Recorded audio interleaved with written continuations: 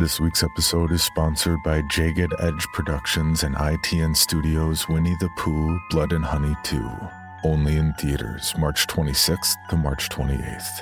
The suspenseful and thrilling sequel to last year's immense hit Winnie the Pooh Blood and Honey amplifies the gore factor with 10 times the number of kills to put fans both new and old at the edge of their seats.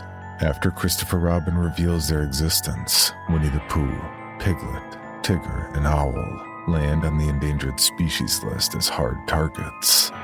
Unwilling to hide in the shadows, the Ultimate Scream Team embarks on a murderous rampage through the town of Ashdown to get their revenge on Christopher Robin, once and for all.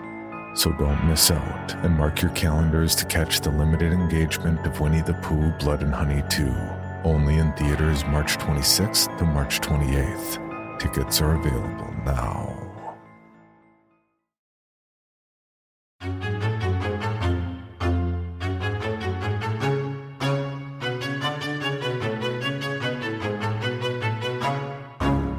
Slashers, huh? What's your favorite scary movie? Not that one.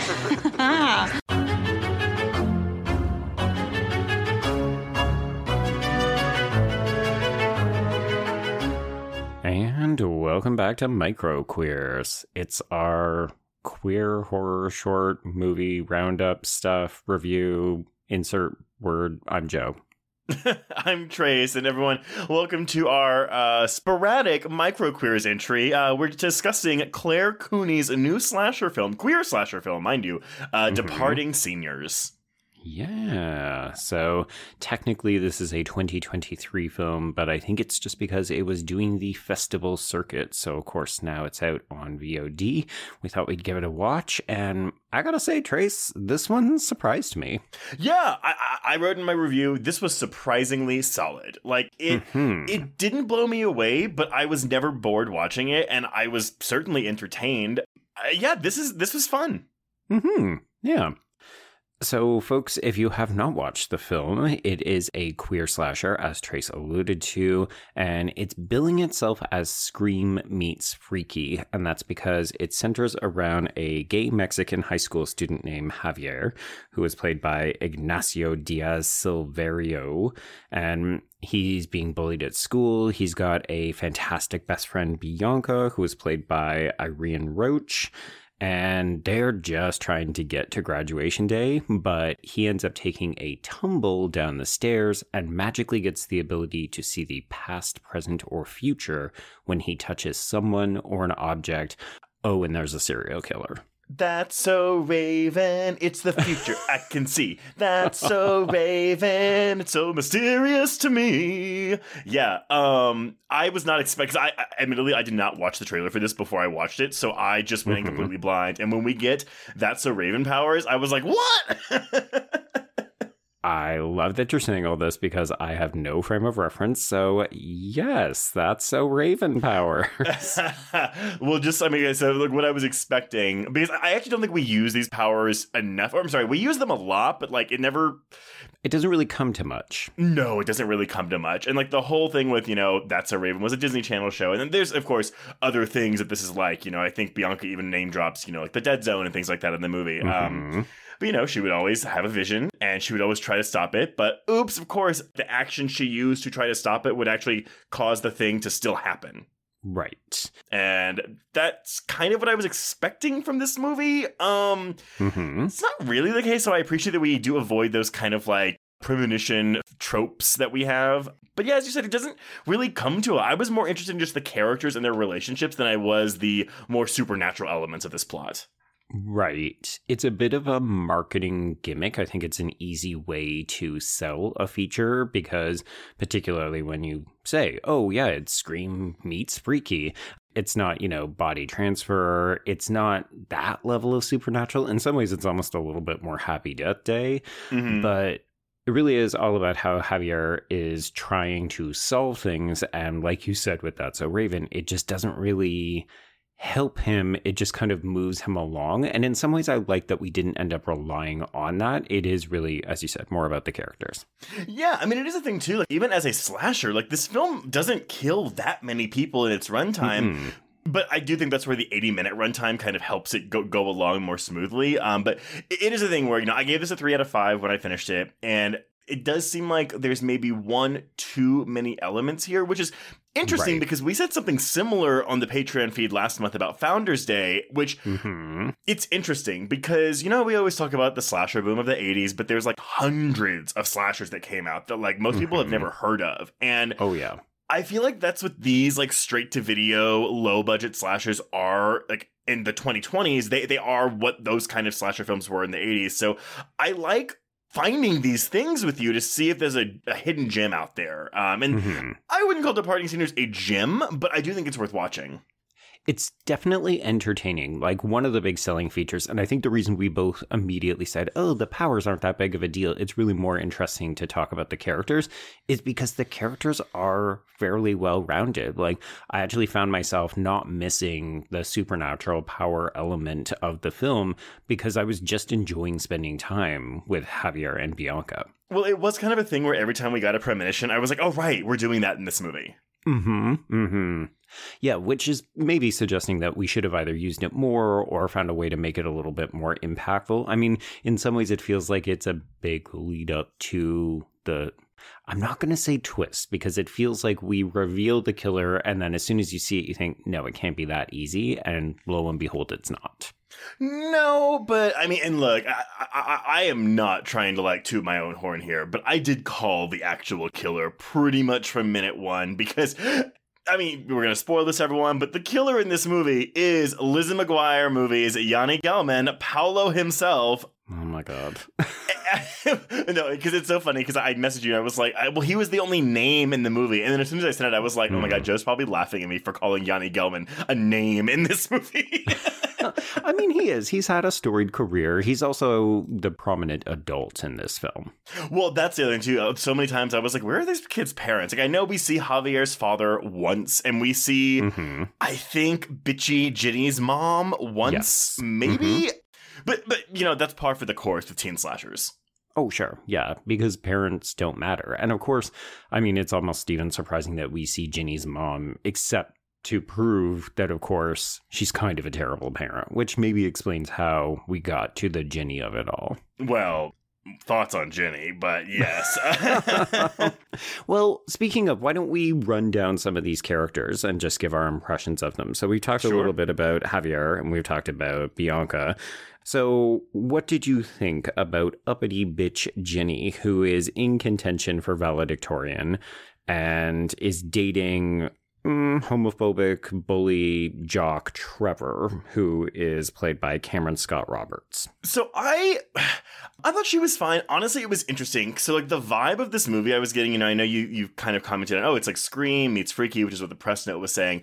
I was getting like a slashery version of Darren Stein's GBF because sometimes characters in this movie seem to operate on a heightened reality, but then other times we seem to be playing it very straight. And Jenny was a character that I couldn't always fully get a lock on. Like, she was very stereotypical, like, conservative Christian white bitch, and we kind of keep her in that for most of the movie. I think Morlock does a decent job in the role, but I do think the way the film ends, we don't do enough justice to this character to merit any kind of redemption arc it might be trying to give her. Yeah, because she's definitely positioned as one of the big kills, right? Like, we're going to go after Trevor, her boyfriend. We're going to go after Brad, who is the other bully in the film, who Javier is secretly macking on. And then, of course, there's Ginny, who seems positioned to be something of a queen bee, even though the film, we'll talk about this in a moment, but it does actually go to some length to make sure we understand these people are not caricatures. They actually are people with feelings and backgrounds that maybe explain some of their behavior. Doesn't condone it, but it does explain it. But I will say my issue with the screenplay in general is that the two big kills we get in this movie, like, we learn so much about these characters in the minutes leading up to their kill, to where I was like, oh, I don't want to see them die because I want to see their journey, like their character journey, continue. Yeah, I was on the fence as to whether I liked that because it felt like, oh, you want these people to die, but then you realize, oh, they're human beings, and then we still kill them. And I thought that was a little bit brave/subversive. But at the same time, I agree, it almost would have been more interesting to see them have to reconcile or confront or even apologize for some of their behavior. And instead, they're just dead. Well, and that is an issue I have with slashers like this, where it's like, oh, like the killer kills them, and then he saves his or her, their big monologue for like the final girl and the final bad person. When it's kind of like, oh, like Brad and Trevor probably should know why they're getting killed right now. Well, you always want the people who are about to die to know why. I know. But nevertheless, though, there's a lot of interesting things here that I think with a bigger budget and maybe some better production values, we could have fleshed this out a little bit more and even gotten it past that 90-minute mark. I don't entirely agree because I actually think the production value on this film is much better than I was anticipating. Like, I did watch the trailer before I hit play, and I thought that the trailer was stylish, but I was worried it was actually hiding things. Like, oh, this is a very low budget. And I'm not suggesting this is $8 to $10 million or anything, but this is much better than what your average low budget slasher looks like, Trace. Oh, sure. But again, like, there's one teacher, there's one queen bee. I don't know if there's any other students at this school, really. Right. Yeah, okay, so flesh out the world a little bit in terms of populating it, giving us, maybe a little bit more runtime. It's tricky because there was a period where I think it's after we kill Brad. There's like a bit of a low period where we have to talk about Javier's powers. And we have Bianca doing her name drop of all the films where people have had premonitions. And I thought, ooh, the energy's lagging a little bit. And this is a short film. Like, I'm surprised this moment is in here. But then the film kind of snuck up on me because I realized what we were doing besides the usual, okay, let's talk about what your powers are, but also let's name drop a bunch of different movies, which I'm kind of ready to move beyond, but that's fine. Well, but I guess the thing that I appreciated that the film was doing was actually focusing on how characters are grieving, which is something I think the film does really, really well. Yeah, no, I'm in complete agreement with you. And I think we get the most of that in Trevor's storyline. And again, like, we're not meant to like Trevor. No. But again, like, the most interesting part of this movie to me was watching him realize how his actions led to his friend's quote unquote suicide. And initially I thought we were going to play it for laughs or we were going to be really superficial with it. And Trevor is legitimately upset. Like, he fully believes that his friend died by suicide because of his actions, his unsupportive actions. And I thought that that was really interesting. Like, as you said, would I have liked it to go on a little bit longer and maybe held off on killing Trevor so quickly? Sure. I think this is part of where that pacing starts to rub up against the storytelling and the character development. But that part, and then even Ginny's backstory where, she wants to grieve her cheating boyfriend who she knew was cheating on her, but she wanted to maintain the social stature. She's butting heads with her mom, who is like, no, honey, you don't need to do anything. And she's like, no, this is what I have to do to be perfect. I was like, oh, these are real people. How interesting. Like, it actually reminded me a little bit of Initiation, which is a film we covered on Patreon about a year and a bit ago. And that film really took us by surprise because it dealt extensively with characters grieving dead loved ones and dead friends in a way that we didn't expect. Like, it was a lot more meaningful and in-depth than most slashers will actually take the time to do. Yeah, I think when we're talking about modern slasher films, like, Initiation is a really good, like, bar to hit for me. And I feel like, again, when we're seeing this, oh, it's like Scream meets Freaky meets whatever the fuck. It's just like, oh, it just means that the characters have seen horror movies and they are referencing horror movies. And unfortunately, Scream is a lot more than that. And we discussed that extensively. And I do think that's something where Freaky sometimes got it right, but was often content being that, oh no, we're just going to name drop a bunch of horror movies to show how much we know. And that sometimes happens here, but it's really in fits and starts, and mostly from the Bianca character.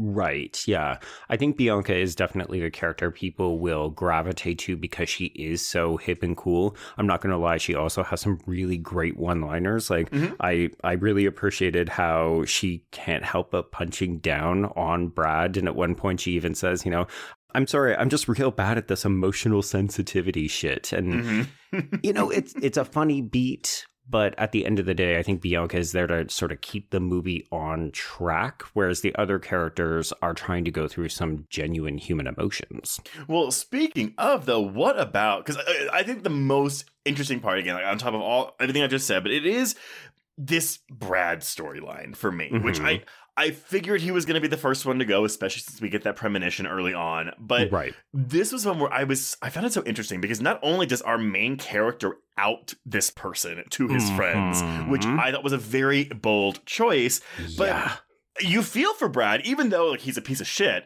Like you understand why he is. If you grew up queer and closeted, like you understand the Brad character. Oh yes. But I also understand Javier's instinct to want to be like, no, I'm going to fucking out this guy, even though, hey, everyone, that's not something we should ever do.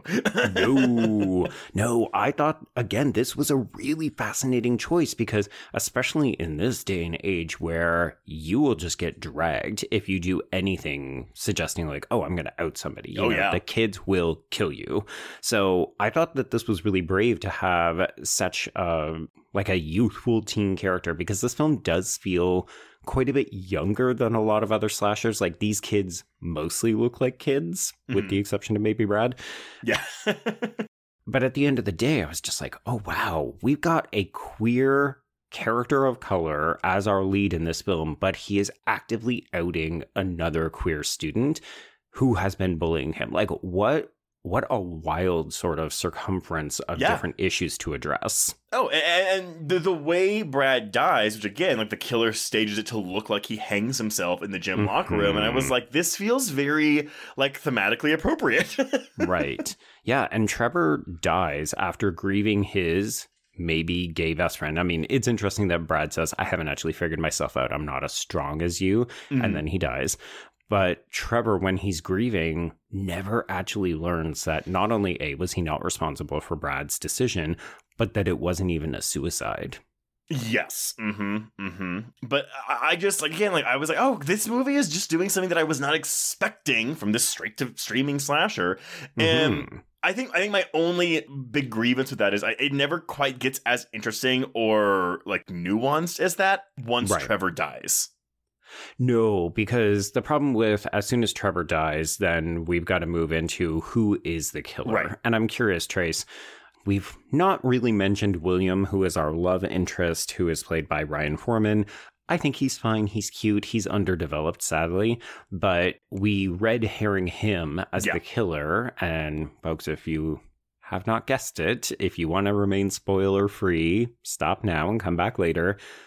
Obviously, it is Yanni Gelman's Mr. Arda, who is the actual killer. Who is... Okay, is it ever... like, he is gay, right? He never says, I am gay, but he basically says, I'm you to Javier. Yeah. And says, you know, I went through everything. It hasn't gotten better. Even though I'm an adult, I still see the exact same pattern of behavior. So it's like, it's not even coded to me. But I think it's interesting that he never says, I too am gay. This happened to me. He just says, I see so much of myself in you. Maybe it's because screenwriter Jose Nateras is trying to, I don't know, like, give us everyone a common ground. Like, it's not, yes, okay, like, he was bullied too, but we're not saying that he's queer because bullying in general is bad. Yeah, you don't have to be queer to get bullied. But, okay, so yeah, I agree. Yeah, the William character's kind of a meh, but I like that we don't spend too much time red herringing him. But I will tell you, the movie that I was reminded of the most when watching the climax of this film, in which, Mr. Art is like, oh, I was bullied and you're bullied, I'm going to kill the bullies, blah, blah, blah. But also I might kill you because you're in my way and I've got to execute my plan, which makes absolutely no fucking sense, but okay. Yes. And then Javier's like, oh, but don't do this. Like, you don't want to be the bad guy, blah, blah, blah. You don't kill people, even though they're horrible people, blah, blah, blah. They slash them. Ding, ding, ding. I was actually waiting for it because I watched this ahead of you. And then I was trying to not spoil the experience for you. But I was just like, I wonder how long it's going to take him to A, bring up fucking Lizzie McGuire, and also B, how long it will take you to make that connection to they slash them. Well, so, okay, but that's what I want to focus on before we, like, close all this out. Like, because, you know, we had a discussion before all the fervor of they slash them came out. So we recorded that, you know, before it came out. Right. how does this compare to you and how it's handled compared to they/them, you know, where it's like, hey, y'all, we as queer people need to be the bigger people and not like seek murderous revenge on our tormentors. Yeah, it's interesting, right? Because I feel like this film is doing a better job of having the conversation throughout, whereas they/them reserves everything until the last minute to say, oh, I'm also a victim or survivor of bullying, but I've decided to be rageful. And I still maintain that film felt like it was having a generational debate. You know, there was one generation, the older one, who said, fuck you, I've already lived through this. I'm going to kill anybody who does this, period, and so on. And the younger generation was saying, like, no, we can actually be better than this. We can work our issues out and so on. And I still maintain that I found that interesting, even if it wasn't giving people what they wanted. Whereas this film seems to be, I think it's dancing around that, but because Javier knows that this is happening the whole time, he seems better prepared for it. Like throughout the whole film, he's saying, yeah, these people are garbage, but I don't want them to die. I think that's correct. I mean, we even have Bianca ask him straight up, like, why do you care what happens to these people? And so I think you're right. I think the fact that the film is having this conversation throughout its runtime, as opposed to saving it for a last minute reveal, helps. I mean, they/them, which I thought was fine. I'm definitely on the minority in that one, but like, there were other script issues with that and its killer reveal on top of the whole, like, you know, be the bigger person, like, discourse. I confess, I am shocked Ginny makes it out of this movie alive. Yeah. I don't know why she makes it out of this movie alive. Like, out of all of the bullies that you could give, like, this kind of an arc to, why is it her? Yeah, I don't know why her specifically. It just kind of seemed like she was the last one, and we decided to make a decision. Ooh, to up the stakes, we're going to have one person still be in the mix, and then it's a question of who's going to either try to save her or will she help them to help herself. Right. Yeah, and it's, you know, kind of interesting. I think it would have been more interesting if we had either Trevor or Brad in this role, because their arc is very much the focus up until their death, and I just don't think Ginny has that much of an arc in this film. Yeah, I can't disagree with that, because even what we learn about Ginny, which, as I said, is that, you know, she's got this whole backstory with her mom and her need to be perfect and her cheating boyfriend, and the Trevor stuff makes sense because she's reflecting on that after his death, but it's not as though she's necessarily learned anything. And I'm not going to say that Ginny is the worst fucking character I've ever seen in my life, but there's, you know, definitely some moments in there where she's exhibiting white entitlement to the nth degree. Like, she talks a big game about being progressive, but as you said, she's closeted conservative, or maybe just outright conservative. I mean, she flat out says, like, stop affirmative actioning my college or something to Javier. Yeah. So it is tricky. You know what? I'm actually circling back to agree with you that I do wish this film was longer, if only so we could have had some more of those moments. The problem is that by the time we expose Mr. Arda and then we have the big fight sequence, the film is basically over. So it's not as though we can hit pause and say, ooh, we're just going to delay the climax so that we can unpack this a little bit. Yeah, and it's a thing where it's like, you know, I get it. We're in a slasher movie. We have to knock, well, I was going to say we have to knock bodies off, but we only kill 3 people. One of them is in the opening credits of the movie. Name that character? We don't know. But yeah, that's where, again, I think an extra 10 to 15 minutes, which, again, you'd have to monitor it to make sure you don't kill the pacing, because as you've already said, like, the pacing does kind of get a little choppy in the middle section of this film. But I would have loved to have, had more of these non-horror moments, watching these characters deal with this kind of fallout, adding to the really bright spots of the grieving scenes, the really bright spots, the bullies, like, dealing with their lives and their choices and things like that. Like, I found all that so interesting. So when the slasher stuff comes in, which, again, it's all fun, you know, we get slasher stuff, but it means we don't get any more of those moments once those characters leave the film. Yeah. So maybe the final closing conversation, because you did bring up Founders Day in addition to they/them. So we're seeing another round of queer villains with Mr. Arda here, Trace. Do you think that this film handles its queer villain better than they/them or Founders Day? You know, This is tricky because I think that Anna Chlumsky gets to have a lot of fun with her like monologue, even if, maybe some of what she's doing is ill-advised and like the script isn't really, not a lot of the facts line up in that movie. Right. Yes. Yanni Gelman plays things decidedly straight in the climax. So from an acting standpoint, I actually prefer Chlumsky and they/them. However, I think on a script level, the Mr. Arterville makes more sense. But again, I kind of want more from him because all we get to see is that, he was bullied. He was the killer in the opening scene. I would have liked to have seen maybe even a flashback to his teenage years. Oh, interesting. I don't know that I wanted that because I felt like we were getting everything we needed from his monologue. It's tricky because in some ways I could have seen him going big and broad with the killer monologue because it would have been in keeping with some of the more outrageous quippiness of this film.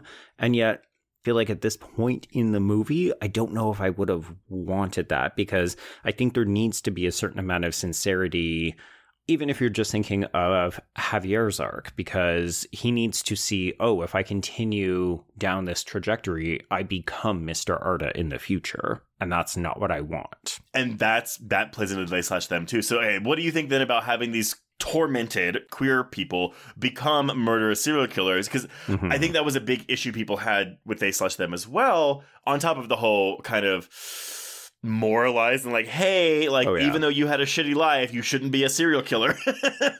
Right. I mean, as someone who's been accused of getting up on the soapbox too often, they/them felt genuinely preachy and like we were being talked down to, and not in a interesting or even progressive way. It was very much like, well, you should know better. Let's not stoop to their standards.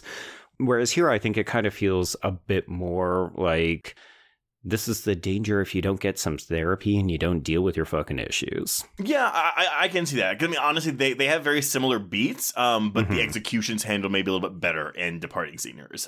Yes. I do find this generational gap, though, between Gen Z and between millennials and Gen X and even boomers, I guess.